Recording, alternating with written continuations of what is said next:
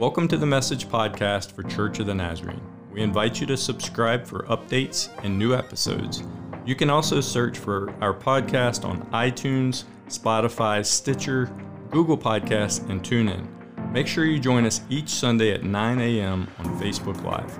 Our in-person service times are 9 and 10:30 a.m. We have a campus near Harrisonburg at 1871 Boyers Road and a new campus in East Rockingham at 414 Southeast Side Highway in Elkton. In addition, at our Harrisonburg campus, we have a Spanish campus that meets on Sundays at 11:45 a.m. Check out our website, cotnaz.org, for more information. In my studies this week, as we're jumping into the Word, I ran across a word that we don't use very often in our everyday language, and that's handiwork. Handiwork. Now, we see handiwork, and I think we interact with it a lot, but we don't use that term that much anymore, right? So this idea of handiwork is kind of craftsmanship, it's detail, it's creation, it's so many things. We see a master's hand at work, and we think often of the potter and the clay, and how I have a picture here of my friend Dan Lee at work. He runs a pottery studio. He's a part of our Harrisonburg campus. But Dan is a potter, and so his handiwork is that he'll take a lump of clay and center it on the wheel, and with just the right moisture and just the right ingredients, he begins to form and craft fine pottery. And you can see the beginning, and as we have a photo of the end of some of the beautiful creation of the handiwork of the potter. Woodworkers will take raw wood. It's as if they have a vision for what's to be pulled out of this solid block of wood. What is it about us as people, as humans, that are attracted to this? I mean, yard sales are full of it, right? The 340 yard crawl is going to be full of handiwork and some junk, but lots of handiwork. What is it about us that loves that handiwork, to see the craftsman's vision brought to life? I think that we relate to that story, that we relate to that desire to be brought forth, that we relate to that desire to create, to see something beautiful brought from maybe nothing. And so that's where we're going to go today in our series. As we have been journeying together in the series, What Now? We're going to kind of look at this idea of what's it for. And so I welcome you back to this series. We were looking together this summer the Scriptures to discern God's plan and purpose for us as a church. As we've been together now, I think about 20, 21 weeks, something like that, we are trying to discern and hear from God's Word. What's His purpose? What's His intent? As the church universal, we're seeing lives change every day, people restored, freedom found. We're seeing people come to know Jesus globally and right here within our own walls, which is a praise to the ministry of Jesus in our time. And so we're invited into that. God's redemption story is continuing, and He invites us in. So last week, you'll remember that we talked about zombies. Now, if you're new or visiting here today, that sounds like a stretch, but it's from the Scriptures. We started out in Ephesians 2, where Paul is talking about the walking dead. And so we talked about zombies in church. It was pretty cool. And so as we journey on, we looked at this reality of the living death apart from Christ, and we recognize our need to be called to be resurrected out of that realm of the walking dead. That is a popular TV show, but it's also a scriptural truth, that we need to be called forth. And it's that calling. We looked at the word ecclesia in the Greek, and that calling is what it means to be the church, to be called forth out of the realm of the walking dead. And this reality is the core of who we are, is that we are in Christ. It's Jesus at the heart of it all. So what now? So what now, as this series continues, in light of this beautiful truth, this call to live in Christ? Another question comes to the surface, doesn't it? What for? What for? We can look to the Scriptures and we can see how God has moved and the great pains He has gone through, and we celebrate that in communion, His broken body and His poured out blood. What for? Why? What's the purpose behind this marvelous, wondrous work of grace in our lives? The story goes of a young boy about 15 years old in the years 1850 in the United Kingdom. This young boy was feeling the conviction that day, been raised in a Christian home, but wasn't quite living the life that he was called to live. And he was on the way to his church that day, but it was cold. The weather was was really bad. The snow was blowing, so this young boy dips into a Methodist congregation there in the United Kingdom in the UK, and the pastor is proclaiming Isaiah 45:22, which is, "Look to the Lord and be saved." And as this preacher preached, he began to zero in on this young boy who had just found his way into that room, and at that moment, that young boy was converted. And Charlie Spurgeon came to know the Lord in that moment. And Charlie Spurgeon is one of the most well-read and most understood authors of all of history outside of the Scriptures. We can see clearly that God had a plan in that weather storm and that preacher preaching that message that day for Charlie Spurgeon to be saved. And just like Charles Spurgeon was saved for a purpose, you today have been saved for a purpose. Amen. We have been called together as His church for a purpose. Do we have a response? Do we have a response to that marvelous grace? I think Scripture gives us a resounding, clear yes and amen. And so today, as we jump into our series, What Now? We get to work. What now? We get to work. If you have your copy of Scripture today, I invite you to turn to Ephesians chapter 2, beginning in verse 10. Ephesians chapter 2, beginning in verse 10. Says, "For we are God's handiwork, created in Christ Jesus to do good works, which God prepared in advance for us to do." Would you pray with me this morning? Lord, as we open up your word, God, may we open up our hearts to your leading. Lord, may we submit ourselves to the truth of your word. In your name we pray. Amen. So as the Apostle Paul has opened up the door here to this idea of a purpose, that in one simple verse, he has answered what for. That profound longing, that question that we have of what is all this marvelous grace, the cross, what is all that for? Paul has unpacked that for us today. We can see in this verse the source, the nature of that purpose in Christ Jesus.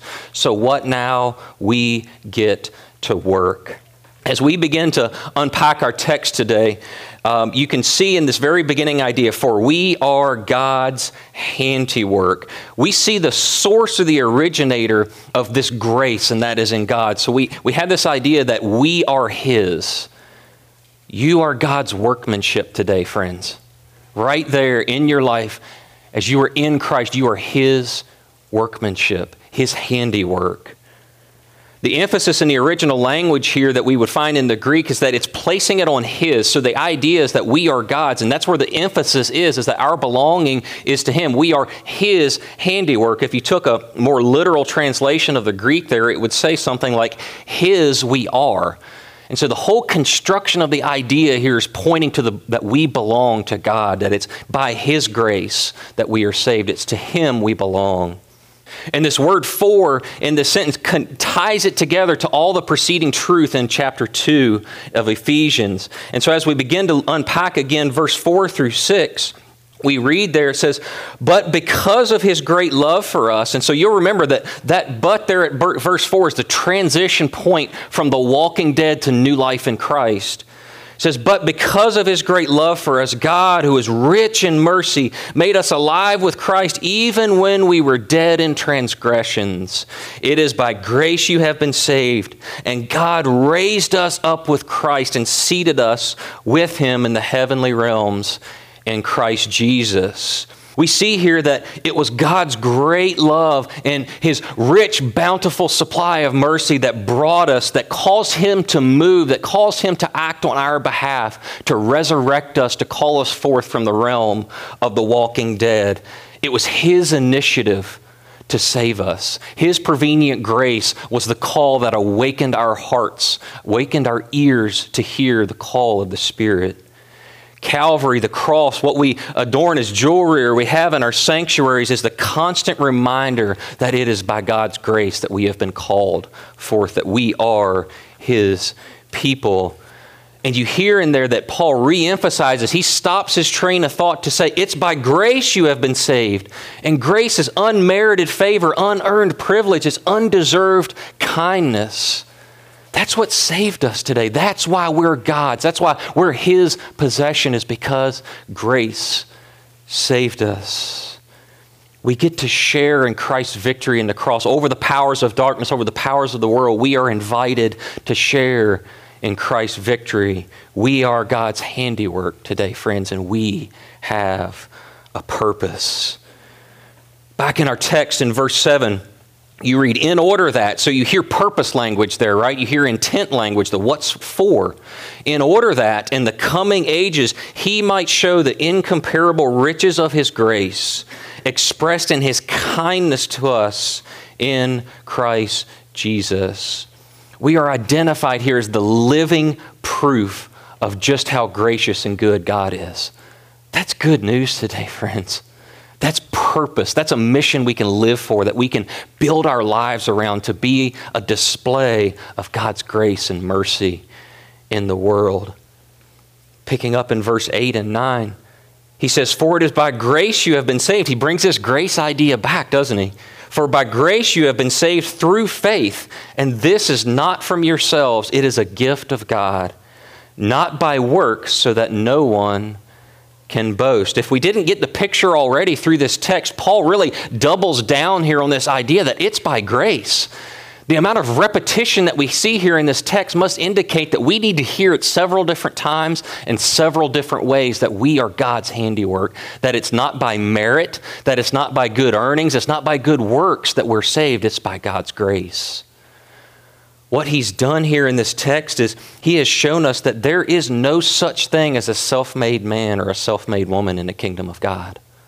We are all made in God's image by his grace and by his mercy, for we are God's handiwork. What a joy that brings in our hearts today. What a celebration we can have in Christ Jesus, a praise that arises in our hearts that we belong to God, that we are his. He loves for us. He cares for us today. Not only do we belong to him, but we're his masterpiece. You, today, right there. The God of the universe, the God of the seas and the stars and the beautiful sunsets and the full moon that's spectacular right now. You're God's handiwork today. By grace. By grace. As we look at this idea of handiwork, it brings with it the idea of artwork, like a statue or a sculpture. It can also be of songs or of poems. The emphasis is that something has been created with a plan. The emphasis there is that there was a creator that had a plan and a purpose. And that's God's handiwork. That's us today in Christ Jesus. Writer Rick Renner, when he's speaking of this idea and trying to convey it, he says it this way. The idea of God's handiwork, it emphatically means that on the day you got saved, God put forth his most powerful and creative effort to make you new. Once God was finished making you new, you became a masterpiece, skillfully and artfully created in Christ Jesus. There's nothing cheap about you at all. God's creative, artistic, intelligent genius went into your making. That's who you are in Christ Jesus today, friends. What a blessing to know not only whose we are, but quantitatively what we are in Christ Jesus. No matter where we've come from, no matter what our backstory is, no matter what our reflection of the walking dead life look like, we have new life in Christ. We're a masterpiece. We're part of his handiwork. Friends, this truth today has the power to set us free from our past. And it's not that our past disappears from our memory. That's not what takes place, but it's put in a different light, that was then, and we have a new life in Christ now. Because it's easy for our past to creep up on us, and the enemy likes to throw that shame on us, doesn't he? He likes to throw that guilt on top of you. No matter, you're a new creation in Christ. We're God's handiwork, but here comes the enemy. You remember who you were. Look, you remember that, how you used to act. And friends, I encounter this a lot. I remember I was out with a friend at McAllister's for lunch, and so part of my story is I was in construction for a lot of years prior to getting into ministry, and I ran into a gentleman that would have known me when I was probably 20 years old. And I know I'm only 23 today, but hey, it's been a while. But I was somewhere around 20 years old, and that would have been at a pretty far place in my life. And I remember he was asking me, he said, what are you doing now? Where have you been? I haven't seen you forever. I'm like, yeah, man, I got out of construction, and I'm pursuing ministry. And it was like I'm talking to your pet when your pet starts to cock their eyes and look at you funny. That's exactly what transpired because he knew the Walking Dead version of me. And at that moment, I realized how great God's grace was. And we can let those things keep us down. We can let those things tarnish the reality that we are God's handiwork. But the truth is that we are made new. We have been those things, and those things serve to remind us that but by grace, we're capable of any heinous sin that we would see. It's only grace that separates us. It's only grace that saves us. That powerful truth today that we are God's handiwork can set you free from that past today. Can set you free from that shame and that guilt. I'll never forget the way he looked when he said, "You're a pastor?" God's grace, brother, God's grace. And picking back up in our text, the writer says, we are created in Christ Jesus. And this idea of created brings us full circle back to the beginning of our text in chapter 2, where we began our existence dead, the walking dead. And this idea of created means to bring into existence from nothing, to call forth. And there we see that idea of the calling of Christ. And so that we are created in Him brings us full circle into the passage that God has created us from the realm of the walking dead, from walking zombies. He has created us to new eternal people, His new humanity in Christ Jesus. And this idea of being in Christ is not just a tagline for the verse. It was not just a throwaway idea to close out the sentence. But this idea of in Christ, it's where our eternal promise rests. It's where our hope for the hard days exists, isn't it? That we are in Christ Jesus. We are created in Him. That's our sphere of influence. That's our sphere of inspiration is in Christ Jesus. And our text makes a transition here today from talking about whose we are and what we are in Christ, and he starts to begin to talk about the what for, the why. He resumes in our text and says, to do good works which God prepared in advance for us to do. Jesus says in Matthew chapter 5, verse 16, so this is Sermon on the Mount, early in the Gospel of Matthew. Jesus speaking, he says, in the same way, let your light shine before others. So light, who's the light of the world? Jesus. Let your light shine before others that they may see your good deeds and glorify your Father in heaven. You hear purpose language in there. We're to let our light shine. We're to let the grace and the mercy of Jesus in our lives shine to those around us through good works that they may too glorify our Father in heaven. So God's purpose in us is to do good works. If I'm honest today, I feel like we sometimes have the tendency to make this more complicated than it is, right? At least I do. I don't want to put that on you.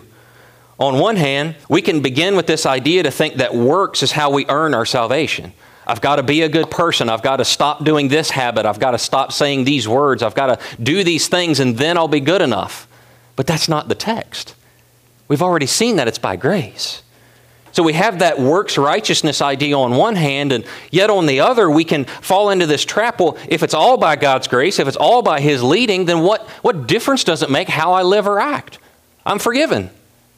We have this tendency to split at this idea of good works, to think it's either we're earning it or it doesn't matter anymore, but the truth is somewhere in the middle there. If you would imagine with me for just a minute, trying to row a boat. Sorry for all the water analogies. If you do life with me very long, we're fishing all the time. So we're in a boat today. If you imagine rowing a boat with two oars, you're sitting in the center of a raft or a canoe, whatever your preference is. If in one hand you have an oar, this oar is faith. And our other oar is works. If we lead into this idea that if we only churn our faith, that if we're only doing what we believe, if we're only leaning into that truth and not letting that faith come through us, if we're not engaging works, we're just going to row in a circle, aren't we? We're going to row this way and just row into a circle to our left. Well, if we put that oar down and we start working on works, we're doing all the good things, we're serving, we're just going to go in a circle the other way. But the beauty when you can grab faith and works and row in tandem, when we can hold those things in tension, then we go forward. That's this, that we hold these two, faith and works. We're saved by faith and grace, but yet we have to respond in good works. Jesus had no trouble holding these two ideas together, did he? If you read in John chapter 15, verse 5, he says, I am the vine and you are the branches. You see a relationship there. A vine to the branch. As you look at a grapevine, it's hard to tell where the branch and the vine meet. There's a merger there. I am the vine, you are the branches. If you remain in me and I in you, you will bear much fruit. What's fruit? Good works. Go to Paul's listing of the fruits of the Spirit. That's what our lives should produce. Apart from me, apart from that life-giving connection to the vine, you can do nothing. We just need to live into this simple truth that our faith should produce through us good works. And again, it's sometimes easy if you're a list person, if you're make a list and check it twice kind of person, it's easy to get hung up on the what we're to do, right? Seems like a determined search might be in order. Let's form a committee because, hey, churches like committees, let's just be honest. Let's form a committee. Let's create a survey. SurveyMonkey will email you a good one. Let's get a phone call campaign because Terry loves making phone calls. Pastor Terry is a smile and dialing champ. So let's make a phone call campaign. Let's get the list of deeds that be done. Let's take an offering. Let's make an announcement and let's go. Right? Let's do something. But then within that, we find this pressure that we have to go seek that stuff out, don't we? And we can get lost in that anxiety. What am I supposed to do? What if I didn't get the list right today? Friends, there's a great truth that we find in this last portion of the passage that God has prepared them in advance for us. We can take our deep breath of exhale, knowing that God has prepared the works before us. We have to just live into it. We don't have to make it an anxious search about what we're going to do. We can just live into it. Our call is to live in that vital union where we receive the grace and the mercy from the vine of Christ, and we allow it to produce fruit in our lives. You don't see an apple tree or a peach tree or a grapevine just struggling and grunting to produce fruit. Amen. They just do it because they're flowing. They're producing. They're living as they are created to be. And that's our call in Christ Jesus, to allow our lives to produce fruit. Good works. So what now? We get to work. Individually, together as the body of Christ, our call is to get to work. We must embrace this call to good works, to walk in that order that God has prepared before us. What does that look like in your life today? What does that look like in your Monday through Friday? What does good works sound like? Who does it look like? You are a beautifully and wonderfully made masterpiece of grace, created for a purpose to do good works. What opportunities are in your everyday life right now? As you sit here and reflect today, can you look back on this past week and maybe think of an opportunity, something that God was up to in your sphere of influence, your walk? Do you see a good work there?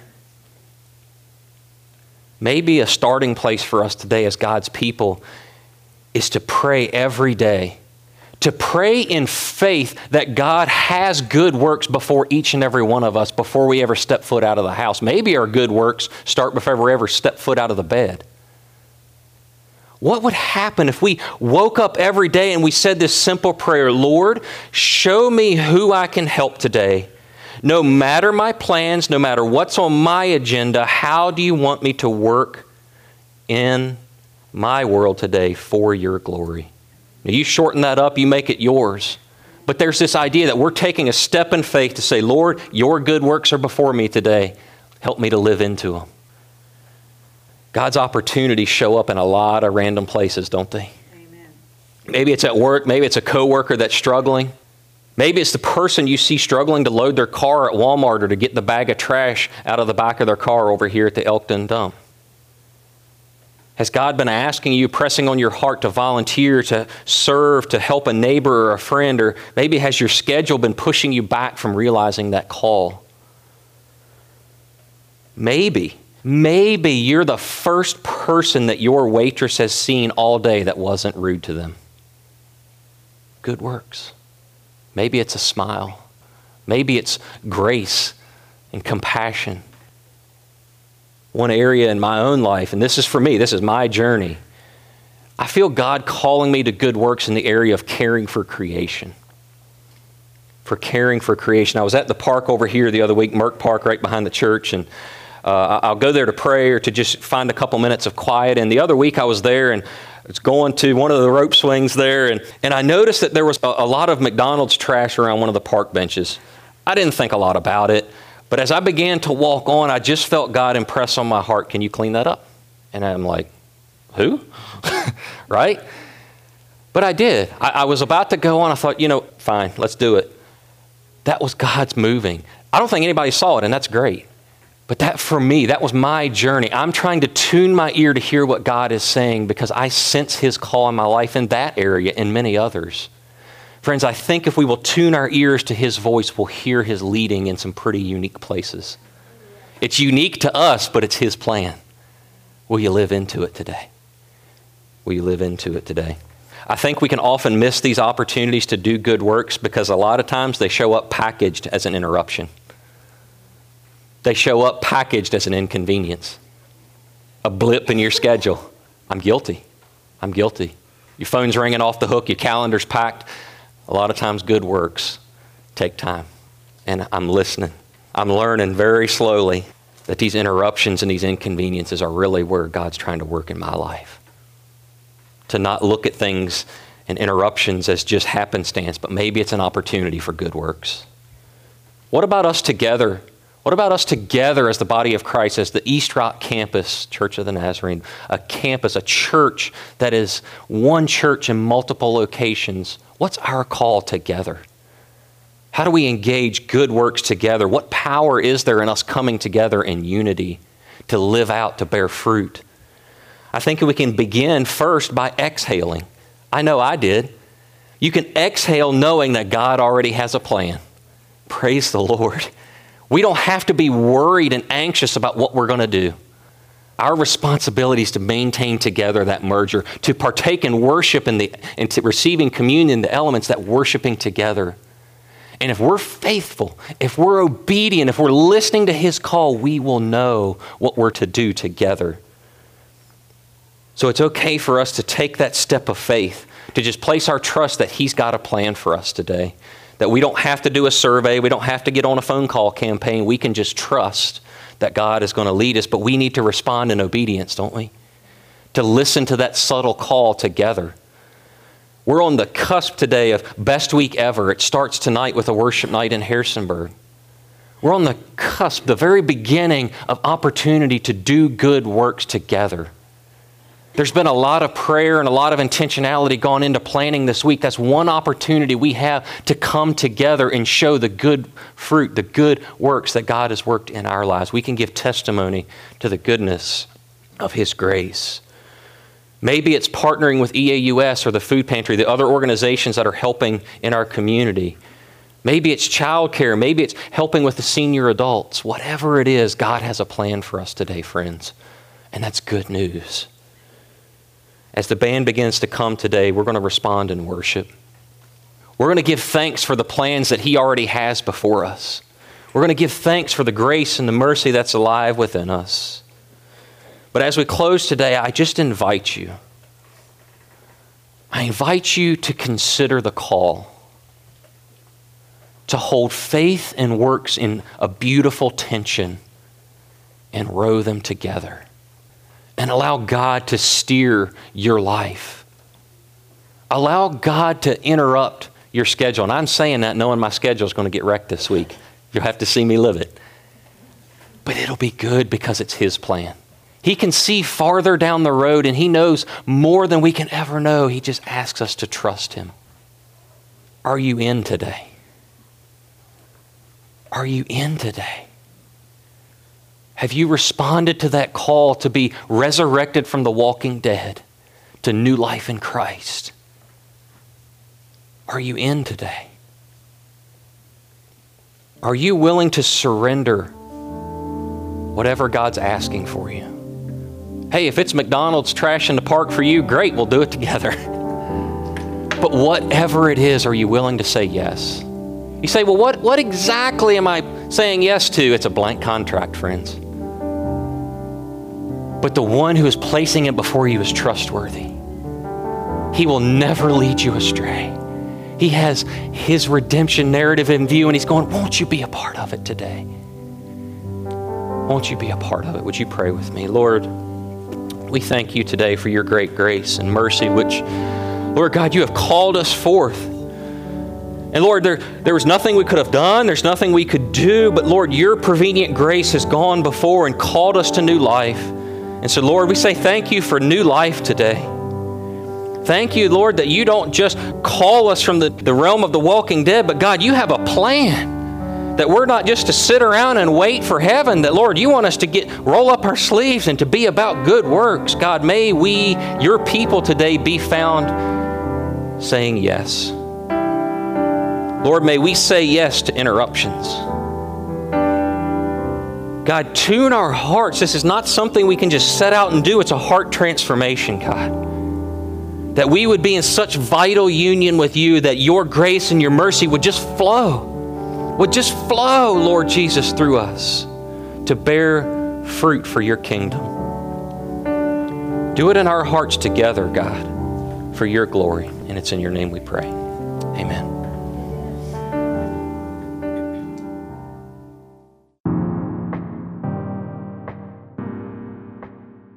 Thank you so much for listening today. You can email us at info@cotnaz.org for any questions about our church. When you're done listening, please subscribe to this channel for the latest updates and new episodes.